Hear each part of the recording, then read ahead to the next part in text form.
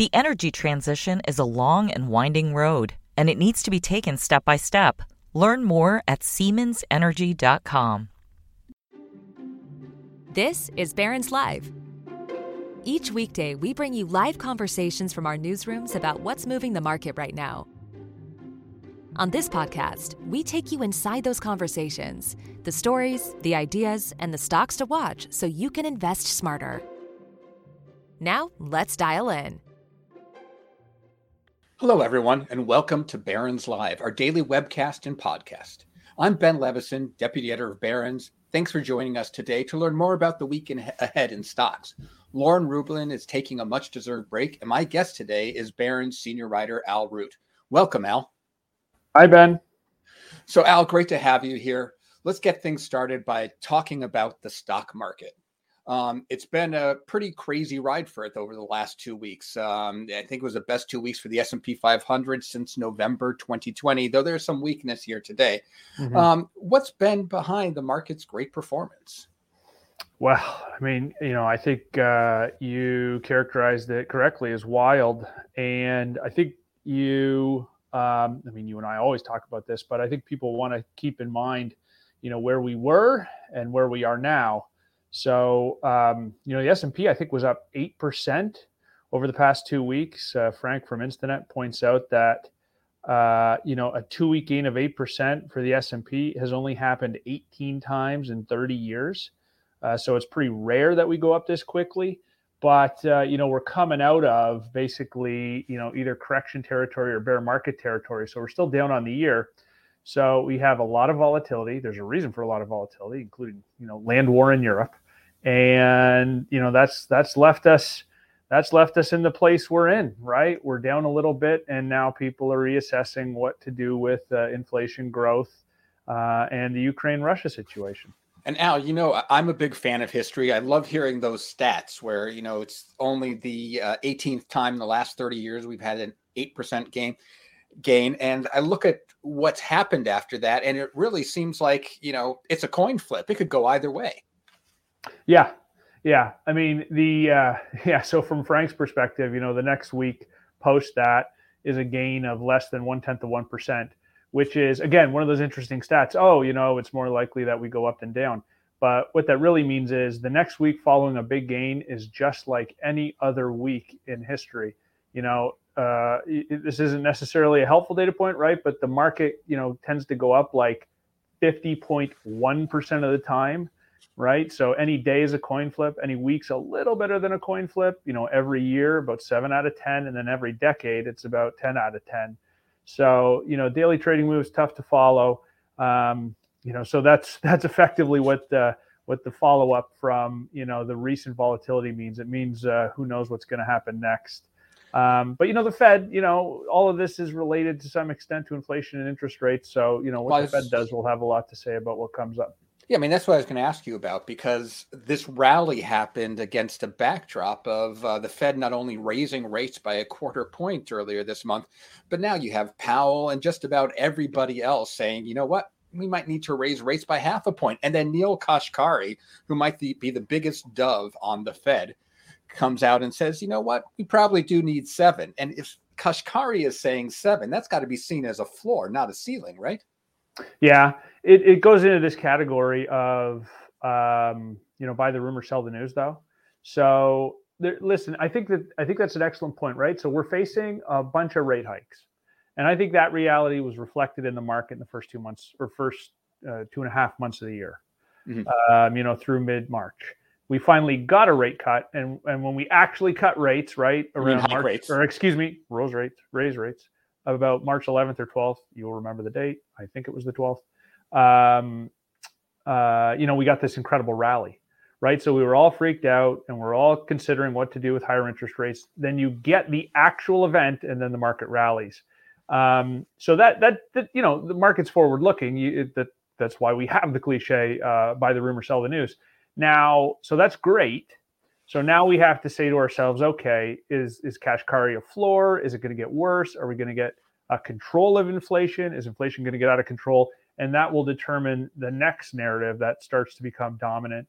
And then we'll have to wait, how the Fed or the federal government responds to, the next story about inflation or oil or food prices, and then we'll get into another cycle of trading, if that makes sense, right? Yeah, So and you said the current rate cuts are in the market. And you keep saying rate cuts. You I mean rate keep saying hikes. rate cuts. Rate hikes. I only know one direction for rates since I've been born. True. They only go down. I have to reset entirely. Rate increases. Now, you mentioned inflation and that if it gets out of control, but some might say that inflation is out of control, that, we're seeing some pretty crazy numbers here already in the CPI, and we're going to get the PCE deflator later this week. And that's for February, but that's going to be kind of crazy too, right? Yeah, we have to fight inflation. Inflation is bad for everyone. I said inflation or interest rates have only gone down my entire life. The first mortgage I remember my parents having, I think, was 18% a year. And I think the house was worth like 80 grand. So nobody wants rates out of control. Inflation is supposed to come in, between 6 and 7%. It's been, between 6 and 8% for the last few months. That's way too high. I do believe that, this idea that it was all transitory and all related to commodity prices and supply chain problems, that narrative is probably shifting toward like, okay, we got a bit of a problem and now we need the Fed to engineer a soft landing.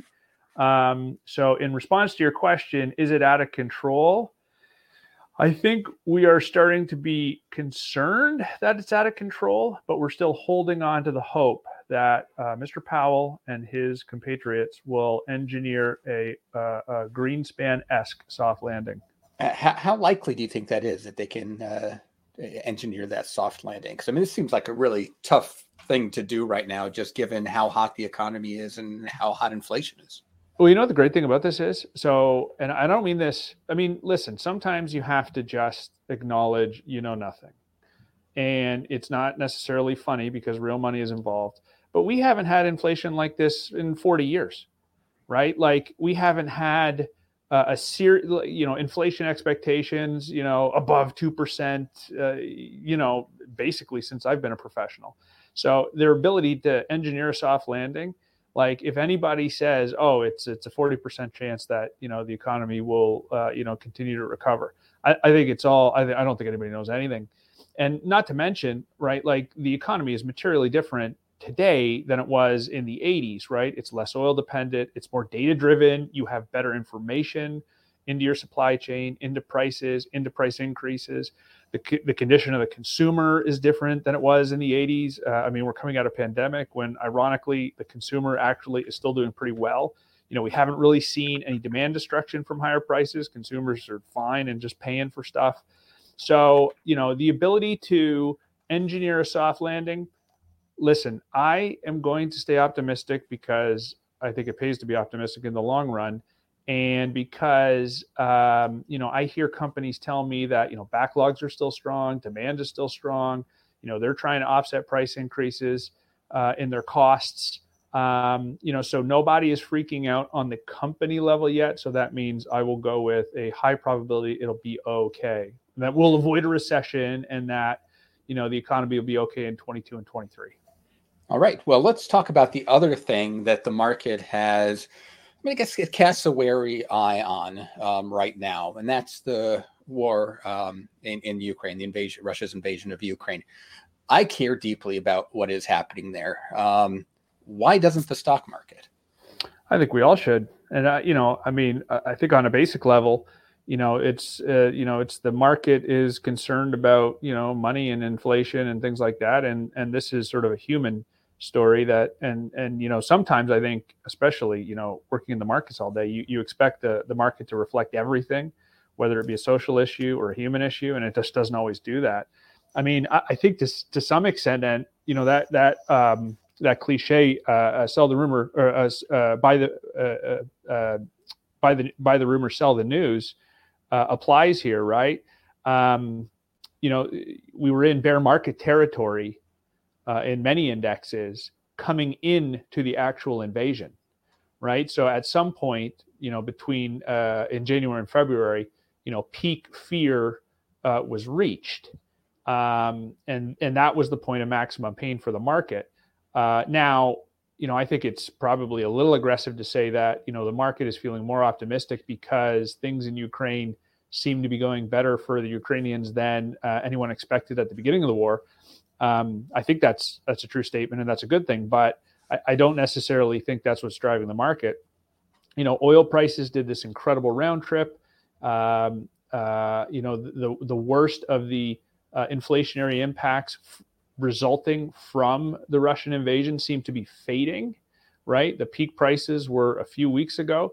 So it's all that rate of change, and it's all that point of maximum pain, and where are you now versus where you were a month ago to determine what happened in the stock market. So it's odd that the market's rallied, but I think that point of maximum pain was a few weeks ago. Yeah. And our thoughts are with the people of Ukraine and just the suffering that they're experiencing right now. For sure. Okay, so let's turn to some stocks, Al, because I know that's what you love more than anything. And let's start with Tesla. The stock market wasn't the only thing that had a great 2 weeks. Tesla did too, had an 8-day winning streak where it gained more than 30%. And last I looked, and you'll correct me if I'm wrong, I'm sure, it was up again on Monday. What's going on with the stock, and how can it have a gain like that? Apple, Amazon, they never have gains like that, do they? No. So it was interesting because we chatted, and one of the things that you were surprised by was, after this incredible 8-day winning streak where the stock gained 32%, the stock was up 3% over the past 3 months, right? So, it's sort of very Tesla to do things like this. But I mean, the cliche of, buy the rumor, sell the news continues, is applicable here, right? Like, you got to figure out where it was coming from at the start of this incredible run, right? So we were at basically peak fear in terms of rate increases from the Federal Reserve. The stock was down more than 30% between November, when the Fed turned hawkish, and the point where they actually raised rates. And then, lo and behold, 2 days after rates are hiked, Tesla goes on this 8-day streak. You say we checked, right? We checked how does a stock go up 32? How does $1 trillion stock go up 32% in 8 days? Yeah, this isn't some small cap, right? No, it closed back above $1 trillion over the course of the streak. It's the fifth largest company in the S&P. I think it's the fifth or sixth. And then, you think about this, like the biggest 8-day move we could find in another $1 trillion stock was Amazon. It went up 19%, ironically, this month as well. So even amongst its mega cap peers, Tesla does Tesla things. So I do think it's that sort of macro rate hike fear that was at play. And then I also think that, in the early part of March and into February, people were worried about inflation and costs. And then that started to give way to growth, right? Expectations for first quarter deliveries started to move higher. And, rising delivery estimates started to make people say to themselves, this company is going to have a good first quarter. I better buy the dip. And then there was actually some news, though, today that has the stock up. I think let me double check, but I think it's up around almost 7%, even though the S&P is down 0.5% and the NASDAQ's down 0.3%. What's going on? Oh, yes. So Tesla is looking like it's going to split its stock again. There was they had a regulatory filing where they said they were looking, one of these little technical factors. They have to actually authorize the amount of stock that's allowed to be outstanding. So the shareholders have to vote on that. But they said right in the release, this is because we want to split our stock. So we are back in this endless debate over whether stock splits are positive. In theory, they don't do anything for a stock. They may help retail investors at the margin by making it cheaper to buy a small number of shares. However, people believe that a stock split means that management feels really good about their business. So you have a stock split, stock goes up. This follow, in 2020, again, Tesla does Tesla things. So Amazon and Google announced 20-for-1 stock splits recently. Both stocks had big first day moves after they announced it. Both stocks are up nicely. since they announced the split, right? So it goes into that category of people love splits. Back in 2020, when Tesla split its stock, it rose 80% between the announcement and the actual split. So Tesla always does Tesla things. That it does. And this week, though, we have or later this week, or maybe it's next week. I can't really remember what the day is, but we're going to get some news from Tesla as well. Something fundamental that's going to tell us how the business is doing. Yeah, it should be Saturday. So Tesla usually reports its quarterly deliveries on the second day of the month, regardless of the day it is. So that's Saturday, April 2nd. So we should get delivery numbers. Now, they delivered about 309,000 cars in the fourth quarter. They're expected, depending on the moment, to deliver, we'll call it 315,000 cars in this quarter. Those are analyst expectations. There's been a couple of notes just in the last couple of days that basically say they should be able to do more than 320,000 deliveries. So you have quarterly sequential improvement, which would be pretty impressive because we're all worried about chip shortages and production delays and new COVID restrictions in China. Tesla's largest plant is in Shanghai. So, if they can grow deliveries sequentially with all of that as the backdrop, you got to give them some credit. So I think people are feeling optimistic about that. I would say watch 316,000 as the break-even point for investor expectations. All right, we will do that. So let's move on. Actually, let's turn to XPeng because they released some numbers, I believe, today that could give us a hint as to how Tesla is doing, at least in China. Yeah, it's an interesting question, right? Because this is another reason that I think people are a little more. I think it sets up as sort of a very interesting delivery number from Tesla. So deliveries for the U.S. listed Chinese electric vehicle startups, NIO, XPeng, and Li, fell in the first quarter relative to the fourth quarter. There's a couple of reasons for that. The biggest one is that biggest one is that Chinese purchase incentives for electric vehicles got cut by 30%. Everybody knew that was coming, but it generates this, rush to buy. So you get the maximum benefit. So if you're going to buy an EV in January, you may as well buy it in December because it's cheaper.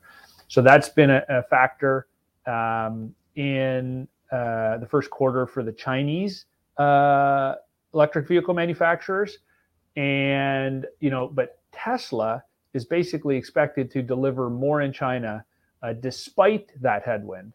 So does that mean we're all asleep at the switch? One thing I would say is everybody has these data sources. They look at Chinese insurance registrations. They look at app downloads. They look at, I don't even know what else they look at, probably satellite imagery.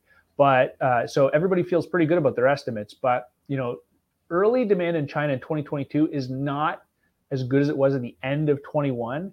Nobody's surprised by that, but it kind of has become a watch item. And it has all to do, I think, with the purchase incentives. Okay. Well, Al, let's turn to some earnings now, if that works for you.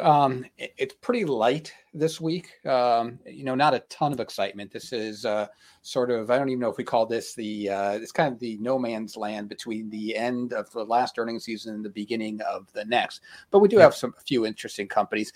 Let's start with one that I know you watch because it's on your beat, and you even wrote about it in the Trader column. It was a pick a couple of weeks ago. That's AerCap. Can you tell us about AerCap and what you're expecting there? Yep, it's the largest aircraft lessor in the world. About half of the planes that fly around the world, and just for those fun statistics, I think roughly 25,000 commercial jetliners are in operation. About half of them are leased. Right? It's an efficient way for airlines to get their capacity. AerCap's the largest. The Russian, COVID was a disaster. The Russian invasion of Ukraine is terrible for international air travel. It disrupts the recovery. AerCap was $70 before the invasion and went to 45. Now it's back to 54. I mean, I don't want to say, this is a super insightful call, but it's basically mean reversion. About 5% of their leased fleet is in Russia by value. That's what the company says. They might, those planes might be a write-off. We'll hear more about what's going on this week when they report on Wednesday. It's interesting. I think the estimate is $1.82.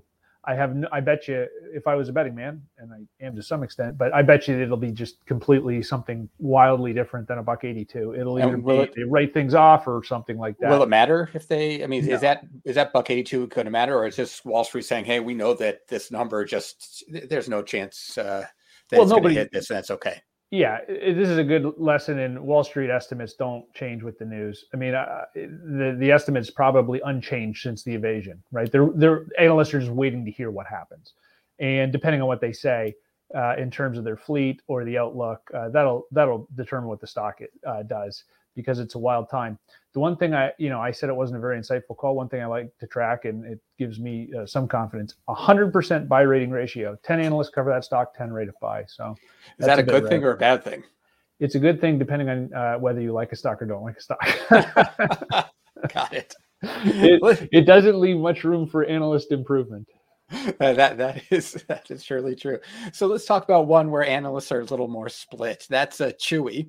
Mm-hmm. Chewy was founded by Ryan Cohen, and Ryan Cohen we know as the guy who became a big investor in GameStop. It's their chairman now.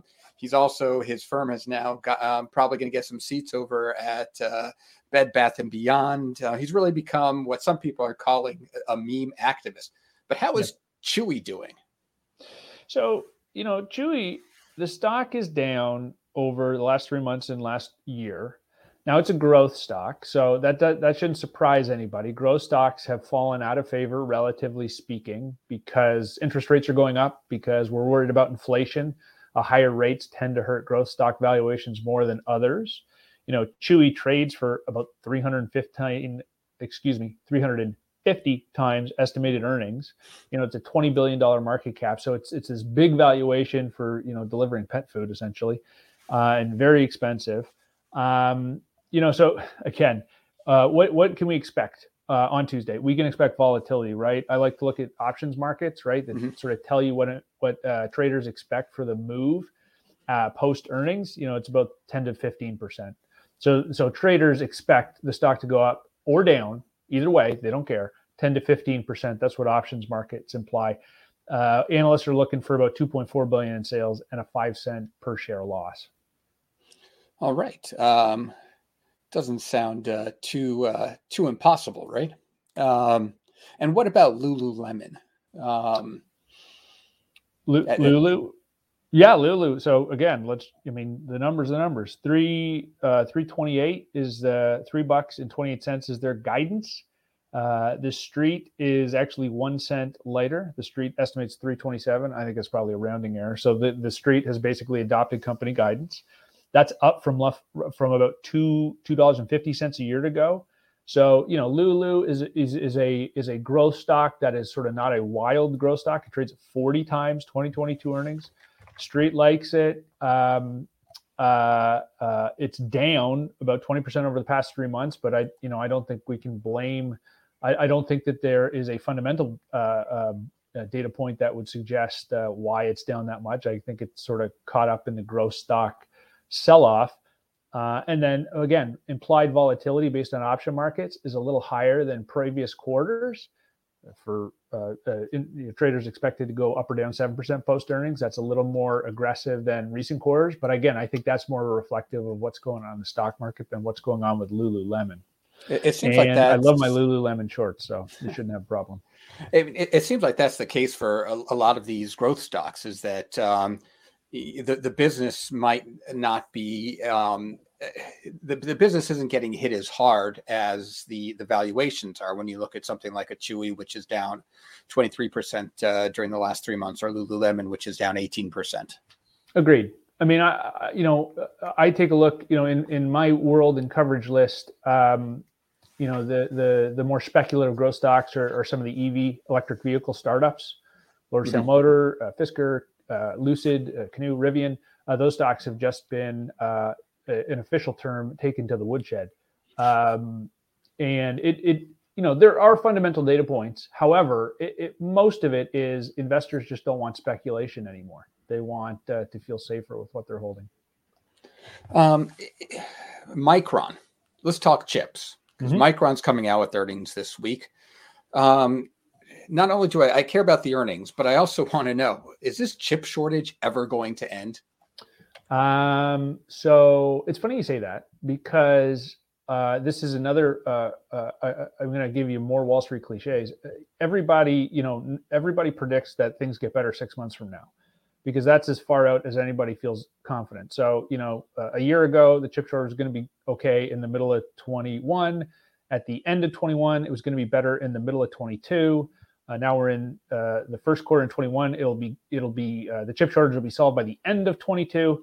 So nobody really knows. Listen, so I went and looked at Micron's last conference call. Shortage, the word shortage came up like 40 times. And I went through the transcript, and it wasn't like they were saying the shortage will be done on this date. They just sort of give data points about the shortage. And when I listen to the car companies too, that's basically what's going on. They're just sort of giving you what they're doing to manage through it, how it's changing, when it might end. But the low inventories and the supply chain disruption and the stories of chip shortages are probably going to be with us for another year. That's my aggressive call. So it should be getting better, but it's not exactly. We'll be seeing a shortage in those transcripts for 4 more quarters. Okay, now I want to take a few listener questions. Nobody's watching us, thank God. They're off your coverage area, but I'm going to throw them at you anyway. The first is about crypto stocks, and they've been recovering. We have, I think, Coinbase today, and this question comes from Steve. We have Coinbase today, I believe, is rallying pretty nicely. It's up 5%. Any thoughts on the future of the crypto stocks and what's driving their prices right now? I bet you I'm sure to some extent that they're just correlated with the underlying crypto prices. Bitcoin, I believe, has wiped out its year-to-date losses. Bitcoin's been an interesting story because, as a store of value, or as, an asset that does something different than the stock market, I think that's been a tough sell this year, right? It's gone down with tech stocks and it's recovered with tech stocks, but it's wiped out its year-to-date losses. So I think that's one reason the crypto stocks are doing better. My esteemed colleague, Darren Fonda, Jack Denton, they could have talk about this, but also we have, digital currencies being investigated by the federal government and all that sort of stuff, which helps the idea that crypto has some momentum behind it. But I would just look at Bitcoin.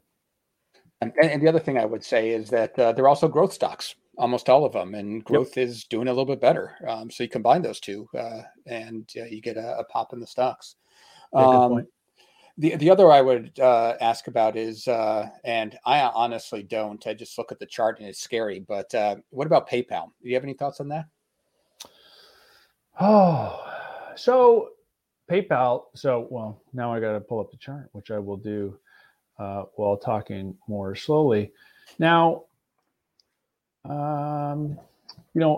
I'm not even sure what's going on with PayPal. I mean, fintech is fintech, right?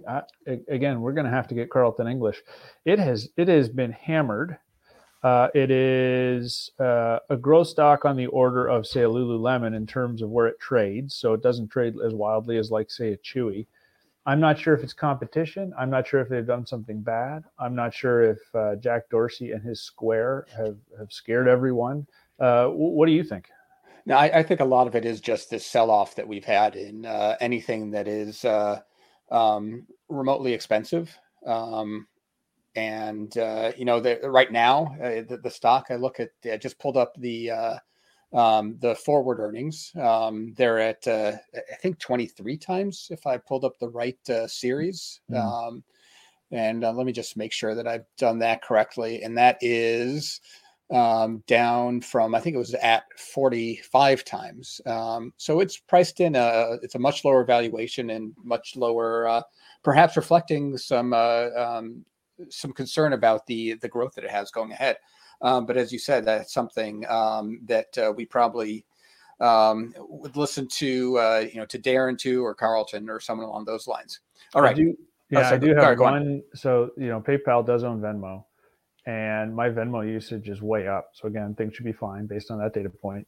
And then I had to write a check for my kids' school, I have no checks. I don't know how to order checks anymore.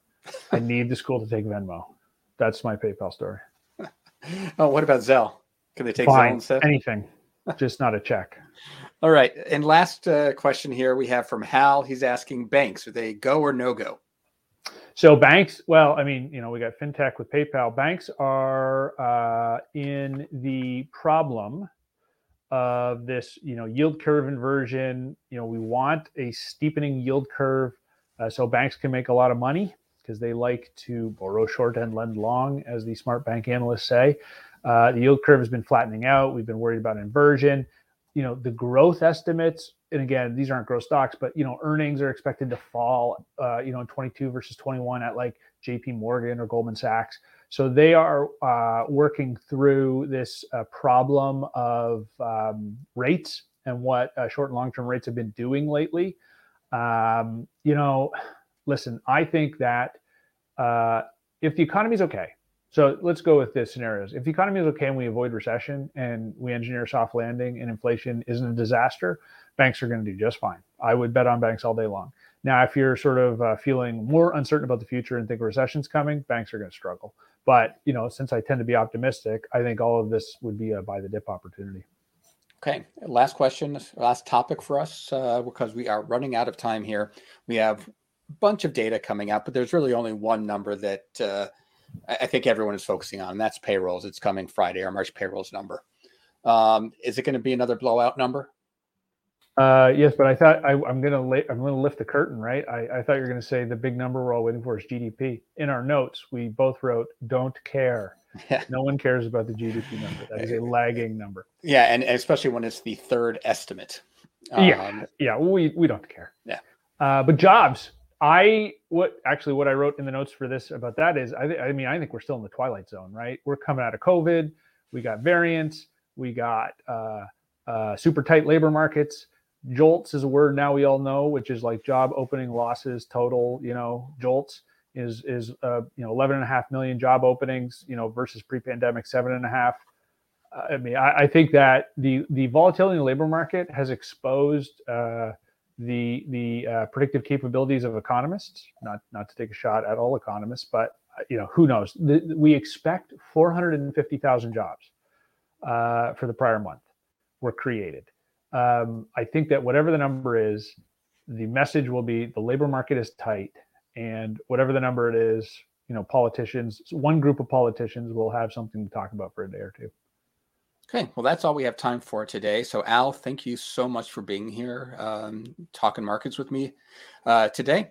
Please join us tomorrow. Barron's senior writer Lauren Foster speaks with psychologist and New York Times bestselling author Dr. Daniel Crosby, Chief Behavioral Officer at Orion Advisor Solutions, about making financial decisions during times of stress and market volatility.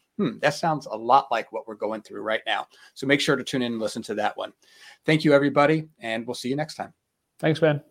The energy transition is a long and winding road, and it needs to be taken step by step. Learn more at SiemensEnergy.com.